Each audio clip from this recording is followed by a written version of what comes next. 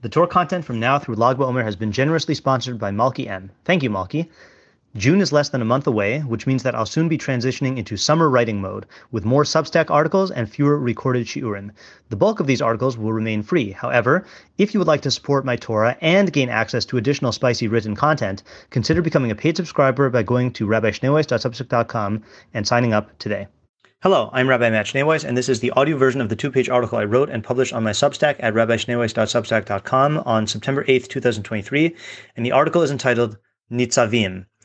What would Teshuvah look like if it were easy? Tim Ferriss is a man who knows how to ask questions.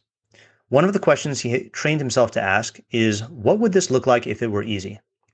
Tim unpacks this question in his article, 17 Questions That Changed My Life. Quote, "These days, more than any other question, I'm asking, what would this look like if it were easy? If I feel stressed, stretched thin, or overwhelmed, it's usually because I'm overcomplicating something or failing to take the simple/easy path because I feel like I should be trying harder. Old habits die hard." End quote. We are currently in the month of Elul, the season of Teshuvah, returning to God.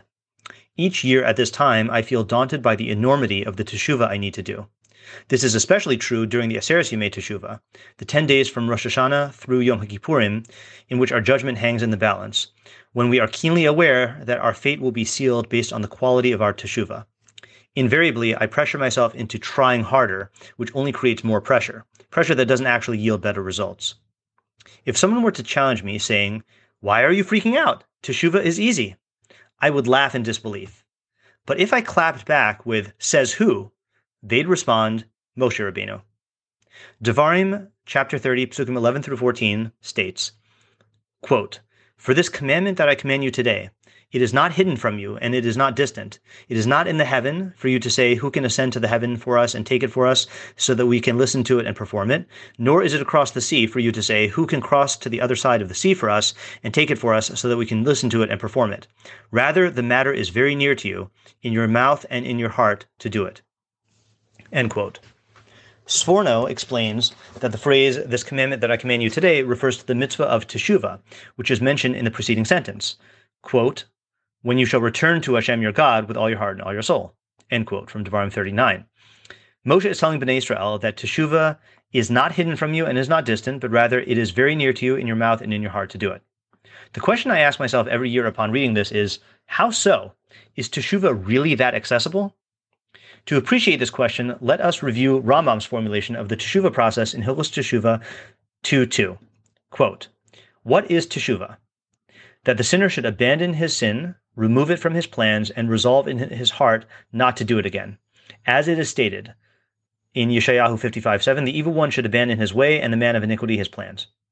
Likewise, he should regret having transgressed, as it is stated in Yirmiyahu 31:18, for after I returned in Teshuvah, I had remorse. After I became aware of my sin, I slapped my thigh in anguish. And he should call upon the one who knows hidden things as his witness that he will never return to this sin. As it is stated in Hosea 14:4, we will no longer say, 'O our gods,' to the work of our hands, for it is with you that an orphan finds mercy. And he must verbally confess and say these matters which he resolved in his heart." End quote from the Rambam. The strength of our question is apparent. Is it really that easy to resolve in your heart not to do a sin again, calling upon Hashem as your witness that you will never return to the sin? Maybe for a minor sin, like forgetting to say a bracha after eating or neglecting to wait the requisite amount of time between meat and milk. But what about sins like, do not go as a gossip monger among your people, in Vayikra 19:16, or you shall not explore after your heart and your eyes, in Bamidbar 15:39, or violating the injunction to love your neighbor as yourself, Vayikra 19:18, or failing to fulfill the difficult mitzvah of you shall love Hashem your God with all your heart, all your soul, and all your resources, Devarim 6:5. What about Teshuvah on bad character traits, such as anger, laziness, jealousy, lust, greed, and arrogance? Is it really so easy to do Teshuvah on such weighty matters?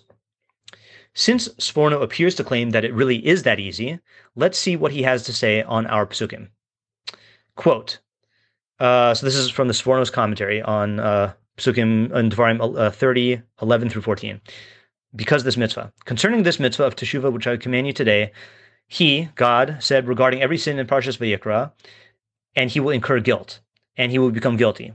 that the idea in all of them is that the sinner should recognize his sin, as he explains afterwards, saying, "It shall be that when you incur guilt about any of these things, he shall confess that which he sinned upon it."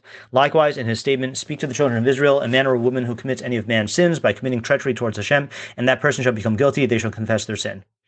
It is not hidden from you, such that you will need prophets, nor is it distant from you, such that you will need the faraway sages of the generation to explain it to you. Therefore, you can do it while you're in exile." Here's the key phrase: in your mouth and in your heart to do it. To recognize in your heart your sin and the God against whom you sinned, and to make yourself regret and to confess this verbally. End quote from the Sforno. Notice what's missing? Sforno mentions the requirement to acknowledge your sin, to recognize that you sinned against God, to regret what you did, and to verbally confess, but he doesn't mention the requirement to never do the sin again. This is a case of Iker Chaser min HaSefer, omission of the main element. Of course it would be easy to do Teshuvah if we didn't have to worry about refraining from sinning again, but how can he say this? I posted this question in my favorite Facebook group, Ask the Beit Midrash, and received a few different answers. One person wrote, quote, "I think maybe that's the point. That's the easy part," end quote. I don't buy this answer. If I claim it's easy to paint the Mona Lisa, all you need to do is buy a canvas and art supplies and you're good to go. And you ask me, but what about the actual painting process? And I respond, oh, I was talking about the easy part. Then my initial statement becomes rather pointless. Another person suggested that this isn't talking about the type of teshuvah codified by the Rambam in Hilchos Teshuvah, which pertains to the individual. Rather, if you look at the context of the psukim, it's talking about national teshuvah.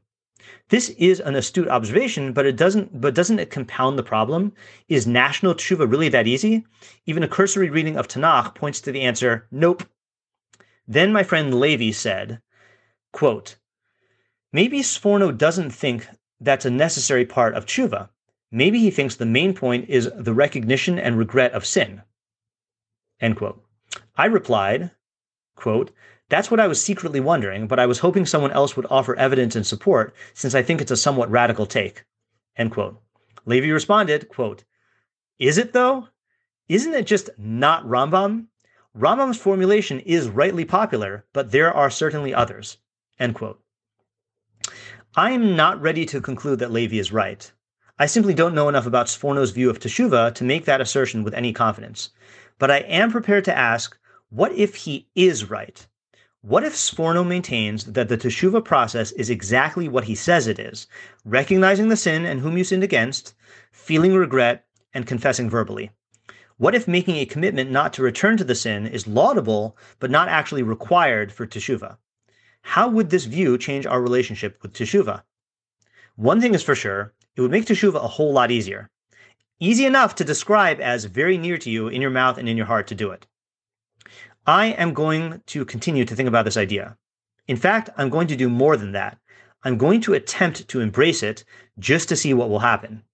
What will my experience be like if, instead of sitting there on Yom HaKippurim and bemoaning how little Teshuvah I've managed to do by the Rambam standards, I instead open myself to the real possibility that I can do Teshuvah on all my sins according to Sforno? What if my Rebbe, Rabbi Moskowitz, Zecher Tzaddik Livracha, was right, that instead of trying to change, I should instead focus on knowledge of God's will and allow change to happen naturally? What if Teshuvah really is as easy as Moshe Rabbeinu says it is? Let's find out. If you've gained from what you've learned here today, please consider contributing to my Patreon at www.patreon.com/Rabbi Shnei Weiss. Alternatively, if you would like to make a direct contribution to the Rabbi Shnei Weiss Torah Content Fund, my Venmo is at Matt-Shnei Weiss, and my Zelle/Chase QuickPay and PayPal are mattschneiweiss@gmail.com. Even a small contribution goes a long way to covering the cost of my podcast and will provide me with the financial freedom to produce even more Torah content for you.